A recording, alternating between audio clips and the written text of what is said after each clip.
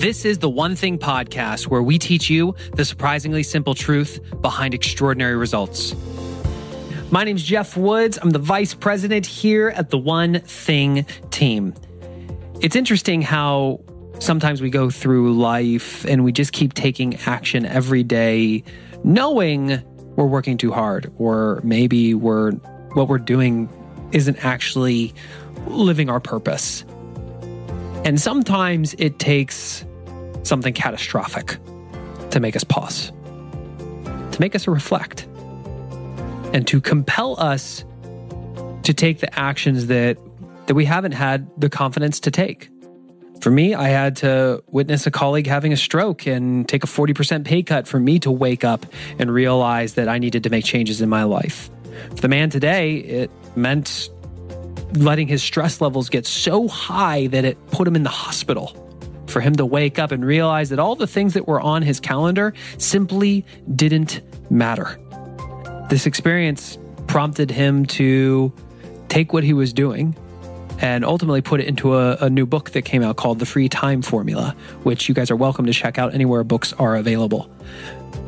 Today, we're going to explore his journey and the changes that he now makes when it comes to scheduling his time, to the things that he chooses to invest his time in, and the things that you can do to begin taking action today. With that, let's get into this conversation with the author of The Free Time Formula and the host of the 5 a.m. Miracle podcast, Jeff Sanders.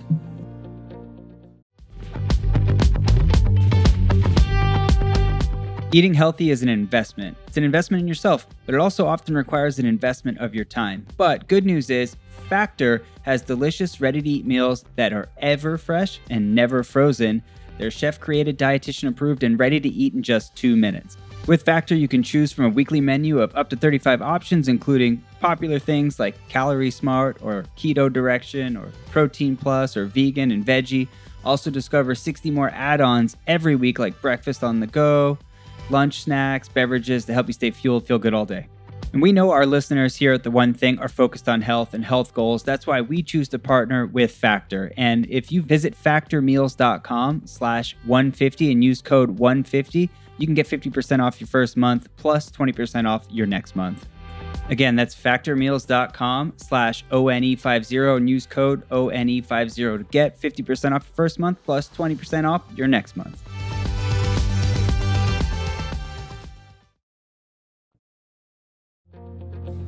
This is a conversation I've been looking forward to having. For those of you who do not know Mr. Sanders, he is the host of the 5 a.m. Miracle podcast, and he's somebody that way back when I was in medical sales, when I was starting my podcast journey with the mentee, Jeff, you were one of the people I connected with early on. So that's got to be 4 years ago? Yeah, it was a while ago. I remember the Mentee was a good podcast, and yeah, that's definitely it's fun times. Yeah, and you know, since then you come out with this book, the Free Time Formula, and that was all inspired because you had a fairly powerful defining moment in your life. Talk to us about that. Yeah, it happened basically a year ago. I was in the middle of a very busy season of my life. I had opted into a bunch of really fun projects, and I was excited about it. I thought I was in a really good place where I had, a lot of fun things I wanted to do, and my schedule looked like something I wanted to tackle. But of course, knowing me, I get overly ambitious. And so I overbooked my calendar. And then things I did not see coming showed up that I had to address. And then all of a sudden, I found myself very overwhelmed very quickly with my own schedule. And this lasted for weeks on end, where I just could not kind of get myself back on track. And I felt that I was like drowning in my own work. And this whole thing kind of culminated when I was doing a product launch. And I was literally the night of the product launch closing. And I was, working really hard, and I had been busy all day, and I was eating a salad, and the salad got stuck in my esophagus, right in the middle of my chest. So I wasn't choking on it, but it got jammed right in the middle of my chest next to my heart. And then all of a sudden, I got massive chest pains. I couldn't breathe well. I was nauseous. So I thought I was having a heart attack, and I completely freaked out. Long story short, my wife calls an ambulance. I go to the hospital and get checked out by a doctor. And the whole thing ended up being what's called an esophageal spasm, which is a stress-induced condition that normally happens in young men who are normally healthy. And it's usually just caused by somebody who just overworks themselves and they get to a point where their body like literally contracts on itself. And that's what happened to me. And it was a really scary, really freaky moment because I literally thought I was going to die. But I didn't. And it worked out okay. But it was this massive wake up call for me that, as a guy that teaches productivity for a living, I cannot be this ridiculously overworked. And so I had to completely reshape my entire calendar and reshape my life so that I could do the things that mattered and have time for margin and free time and space to breathe. And then that's how I've been living for the last year. And it's a way better system and it works much better. But it took a real wake up call for me to figure that out. Take us to that moment when you're on your way home, you're discharged from the hospital. You're not just thinking about making a change, you're committed, right? Things will change. What were some of the things you started saying no to? Well, that was the first thing that went through my head was, what can I cut? And so I went home and I was like, as I went home from there, I looked at my calendar and literally began to slash through the projects I had said yes to. I had meetings set up. I had extra, podcast episodes I was going to record. I had this big launch sequence for my product launch I had just done that I went through and scaled back immensely. It was a lot of what I consider now to be very optional projects that I was, basically committed to doing no matter what. And I was realizing these things I said yes to are certainly optional. Like they can definitely be cut because I only said yes to them because I sounded like a good idea. They weren't necessities. They weren't things that had to happen to push my business forward or my life forward. They were just, good things I could pursue, but I had basically opted into them as if they were obligations. And so once that dawned on me, I was looking at my entire calendar differently and realizing everything is optional. Everything can be opted out of. And that was such a breath of fresh air because then I could reshape my calendar doing the things that I actually wanted to do that needed to happen and nothing else. And that was a big moment for me right there. Let's dive in a little deeper there because we're in the process of reinventing the paper calendar. And we are really studying what goes on inside people's minds when they look at your calendar. So do a before and after. What did you used to think when you looked at your calendar? And what do you think now? Well, one thing I know that I was thinking beforehand was I need to schedule my entire day and my entire week and have all the spaces on the calendar filled with activity, which is very different than today where I intentionally schedule white space. Like I intentionally leave massive blocks of time wide open so that I am intentionally underbooking my calendar. Wait, what did you call them? Massive what of time? Like a massive amount of time. Like I was. You said it was like it was a shape, like a block. Like yeah, a block of time. Oh, okay. Like it's like time blocking. Yes, exactly. Oh, interesting. Somebody should write a book.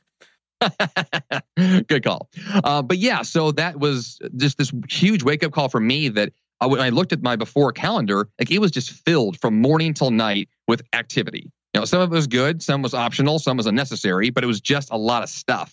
And then afterwards, there was a lot of intentional white space. And what's funny about that, though, is that when you have a day with white space, the time gets filled anyway. Stuff's going to show up that's going to need your attention. That's what I've seen over the last year is that it doesn't really matter how much white space there is. The time gets filled anyway. And so if I don't opt into a schedule that already has white space, then I'm almost like guaranteed to fail and become overwhelmed because the time is going to be eaten up by something. And I'd rather make that proactive decision to do the things that matter and then be able to decide in the moment, like how to respond to new things without just feeling automatically overwhelmed by those things. So that is a super interesting thing that you just shared because I know in my experience, and I think many of you can relate to this, you start to feel stress or overwhelm when you feel like there's more things that need to get done than you have the capacity to do or the time to do it.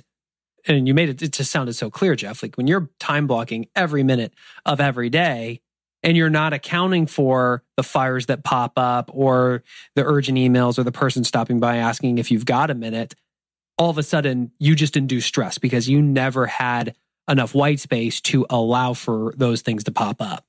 Well, it's funny too, because those pop-up things that happen so frequently. I mean, everything just from emails that show up to phone calls to texts to people at your office, like it's just a constant flow of distractions. And once I realized that, like one, yes, I want to block distractions, but two, some of those distractions have to be dealt with. And I need to be able to be responsive enough to those that doesn't throw off my entire schedule. And that was my problem, is that everything was so fragile because it was so booked that if anything was off, my entire schedule was then screwed. And so I had to figure out, how can I be in a position to be flexible enough to handle those things and at the same time feel confident that everything that matters is still going to get done. Is there a time of day that you tend to have white space? Is it typically morning or afternoon, or does it kind of vary from day to day? I would say on most days, I definitely intentionally schedule white space at the end of the day, because I've noticed that kind of as the day progresses, people tend to bring in more offers and more things to do. And I want to be sure to prioritize what I care about the most in the front part of the day. And then I'll take care of other people's thoughts at the end of the day. And so my priorities tend to get scheduled early in the day as much as possible. And so those hours tend to be booked either with exercise or with my highest priority for the day. But that's when I tackle those things. And the end, like the late afternoon, early evening, is where most of the white space is. So you have time blocks for your priorities, and then the white space is for the everything else. Exactly. Yes. So folks, if we were to look at your calendar, what would we see? Would we see a bunch of appointments reminding you to do the busy work? Would we see reminders saying, oh yeah, you got to do that one thing? Or would we see blocks of time, large blocks of time, hour, 2 hours, 3 hours blocked for your true priorities, and then some gaps so that you have the ability to handle what comes up in your day-to-day? And based on that, do you need to make any changes? Jeff, you said one thing that I wanted to go into a little bit more. You said, after going to the ER, you suddenly looked at your calendar and realized that everything was optional. Go into that a little bit more, because I think for people who haven't questioned if they were going to live or die, who haven't just had that kind of a moment that really made them look at their life so clearly, they tell themselves a story that all this stuff really does matter. So walk us through how you got over that hurdle. Well, I think it was this, I wouldn't call it an epiphany, but it was a realization that I had in that process when I looked at my calendar and saw that all these things before were just, filling my time, and everything afterwards seemed less important all of a sudden, because of this moment. And so I came to the conclusion that everything is optional and all of my time is up to me. In my book, in the very beginning, I discussed the fact that all of our time is free time. And that by definition, free time itself doesn't actually exist, because every single minute of every single day is up to us. And that was a major kind of realization on my end, because I finally saw that my entire calendar was up to me. Like, I could choose everything. Now, yes, I'm an entrepreneur today, and that means I have technically more flexibility in that sense, but I still view it the same way, even if I had a day job or even if I was doing anything in my life. It doesn't matter what it is I've said yes to. Everything is optional, and I can opt in or opt out of whatever I want. Now, there are consequences to those choices, and that's kind of the challenge of life in many ways. But that power is incredible to finally realize, like, I have the power of choice. I get to choose what to do with my time. And now that I have that power and realize it, what do I want to spend my time doing? And with that, like, there are only a few things I really want to do, and everything else just feels like noise. And so that gives me the ability to then make really smart choices. And that is honestly why I have more balance today than I ever had before, because I'm really taking that seriously and opting into just those few things that I really care about.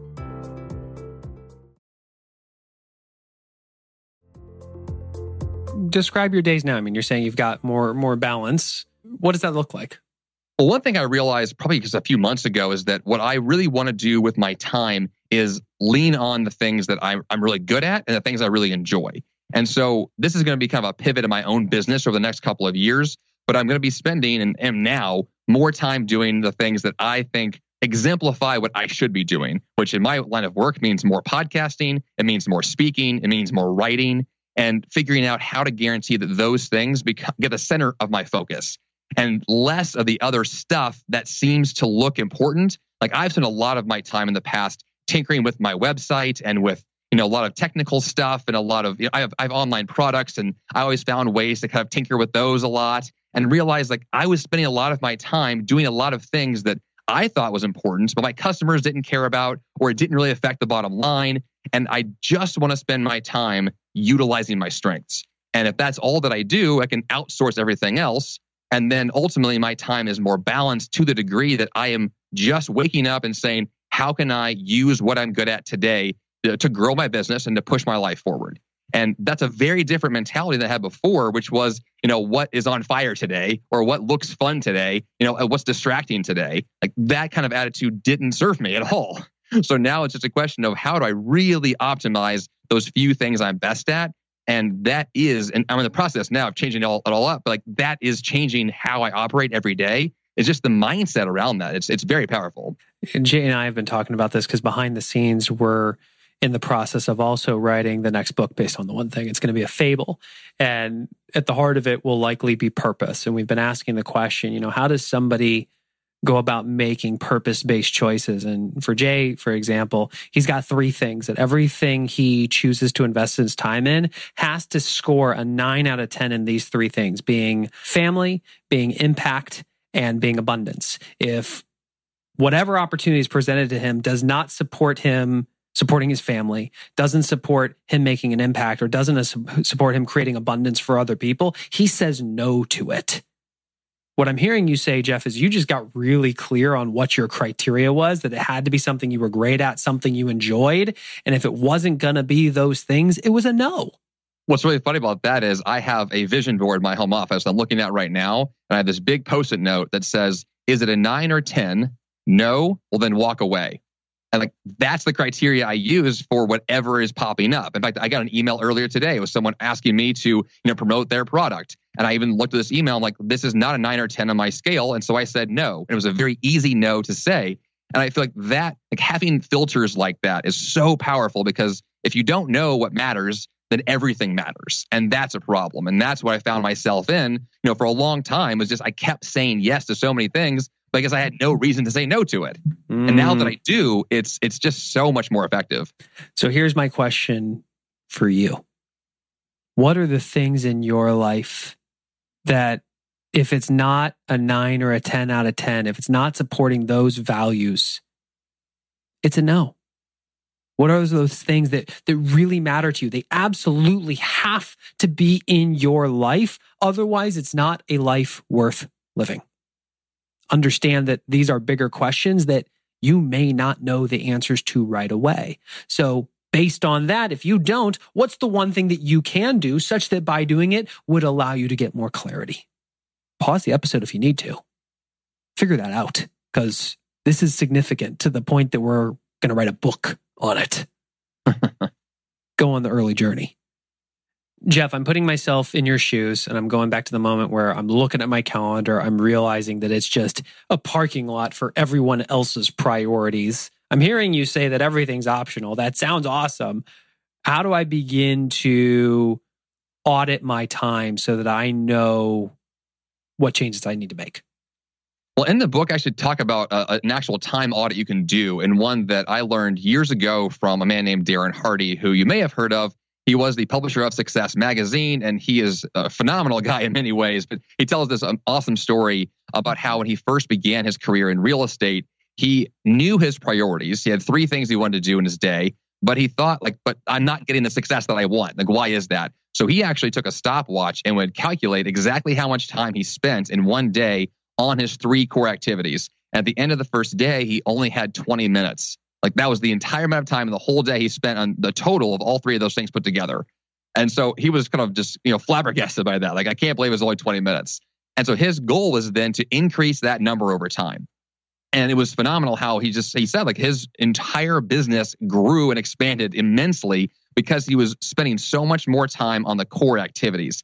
And a time audit, in a very literal sense of what you could do, is go through a day of your week. Could just be a random Tuesday, and write down every activity that you do for that entire day and how long you spend time on it. And at the end of that day, you look back at, well, how much time did I spend on my priorities? How much time did I spend in meetings? How much time was spent being distracted by Facebook or whatever the thing is?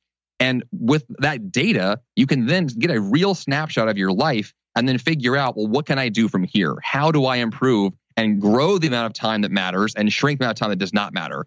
And that simple practice, even a single day of your life, is so revealing because I think for most people, they realize, wow, I spent a lot of time, watching TV, or I was on the phone, or I was commuting the whole time, or whatever. And you've got to figure out how to make the things that matter take up more of your time. So ultimately your results are compounded from there. And I feel like that simple practice gives you the data you can work with. And it's very clarifying to then move forward from there. So I'm putting myself in your shoes and I'm wondering, okay, here I am. I'm looking at my calendar. It's just a mess. I'm probably not spending enough time doing this. And I do the time audit and I realize, oh snap, I'm doing 20 minutes. That's not good. What's the next thing? What's that lead domino they can take, Jeff, such that by doing it will make everything else easier or unnecessary when it comes to acting in order of priority? I tend to approach this kind of scenario from two directions at the same time. The first one is to cut the things that don't matter. In my book, I call it cutting the nonsense. Or the second approach is to just simply spend more time on what matters right away. And you can do both of those at once if you want to. I tend to enjoy cutting things a lot. So that's where I tend to lean towards, as I just look at my day and say, well, let's say, for example, that I did a time audit and I saw that I watched a TV for 3 hours. Well, then immediately I can cut that down to 30 minutes and save myself 2.5 hours of my day. And then I can say, well, with that 2.5 hours, now what is a better use of that time? How can I go do the thing that matters most in that time block, or create a time block to do something that matters? And I feel like that simple approach of just first going for the easy wins gives you that motivation to want to keep doing that kind of process. And so I love to lean on things that give me the quick and immediate feedback so I can grow from there, because I don't expect to change my entire calendar in 24 hours. I just expect to make progress every day to get closer to my ideal schedule. And that takes time. It's a process. But I'm looking for those obvious areas that I can cut, and I start there. And then, of course, the opposite approach could be, if I already know what matters most, I could just force myself to opt into that thing immediately in the day. It's kind of like the 5 a.m. Miracle strategy with my podcast, wake up and do the thing that matters most right away. You could do that at the same time. But the whole point, though, being that you know what matters and you know what doesn't, and then you make intentional choices to make sure the priorities are in the right place. I know you saw this quote when you read The One Thing from F.M. Alexander. People don't decide their futures. They decide their habits. And their habits decide their futures. What's the most powerful power habit you have formed when it comes to managing your time? Exercise. 100%. Which is a weird answer because it doesn't make direct sense towards getting things done for most people. But it is the thing that has defined my schedule more than anything else, especially in the last year, since my health kind of went cray-cray and I had those stress issues. I decided to focus exclusively on daily exercise and letting that be my kind of leverage point for more energy, more enthusiasm, greater sense of focus throughout the day. I went on a run this morning, and that run from this morning is still giving me energy later in the day to do this interview. It's like I can feel the effects of that activity providing so much more motivation for me to want to keep doing everything else I choose to do. My workouts are short. They're not that long, but they're in my day. They're built in and they're powerful, and they provide such a leverage point for me to be so much more effective all day long. And so to me, it's the best answer every single day. I love your answer because it was not probably what people were expecting. Yet at the same time, when you do one thing, the right thing, it can topple over many things. You show up and you exercise every day, even if it's short, it was consistent and it became a habit, and it has provided energy that pulls you through the rest of the day. Yep. There you go. Well, Jeff, where can people learn more about you and the Free Time Formula? JeffSanders.com is the website. The book link is right there as well. Of course, you can find the book on Amazon, Barnes & Noble, and everywhere else in the world. And the audiobook is coming out very soon as well. JeffSanders.com. Awesome, man. Well, I appreciate you coming on. Congrats on the book. And, I'm sorry to hear everything that's happened in the last 12 months. I'm glad you chose to take that and turn it into a force for helping others, though, through the book. So that's awesome. Yeah, it's quite a journey, not one I thought I'd be on, but it's definitely been a great wake-up call for me. Well, there you have it, my conversation with Jeff Sanders, author of The Free Time Formula and host of the 5 a.m. Miracle podcast. This was an interesting one. for me, folks, Jeff's somebody I've known for 4 years now, and I had no idea that last year things had put him into the hospital. I figured out that I had actually chatted with him shortly before that whole thing occurred. And I remember him talking about how the business was picking up and he was so busy and he was so happy. And in a matter of months, he finds himself in the hospital because the stress just crept up.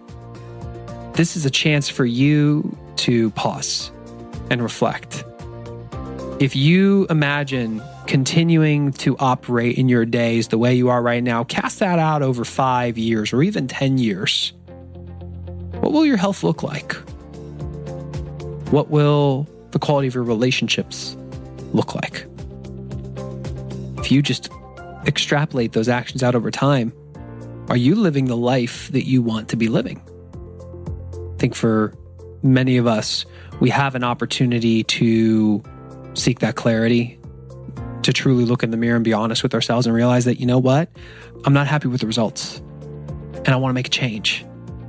Our question for you is, what is that smallest domino, that 2-inch domino that you can knock over? Such that by doing it, if you did it consistently, would make everything else easier or unnecessary in that area of your world. You can go to page 114 of the book. Look at the 7 circles: your spirituality, your physical health, your personal life, your relationships, your job, your business, your finances. Choose one area and ask the focusing question. What's the one thing I can do for my finances such that by doing it, everything else will be easier or unnecessary? And keep asking the question until you get your answer down to something that is so small, so doable that it almost seems too easy. That's when you know you've done it right. You think big, and then you go small. And prove to yourself that you can knock that lead domino down today.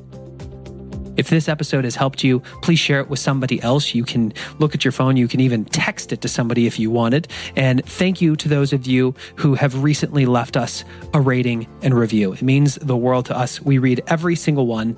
For example, Coupe down in New Zealand, thank you for your review recently. They shared that they've been listening to The One Thing for over a year now and have been a member of the One Thing community. And they're now able to prioritize their days, their weeks, and months and know that while they may never be perfect, they're progressing toward a better version of themselves through the process.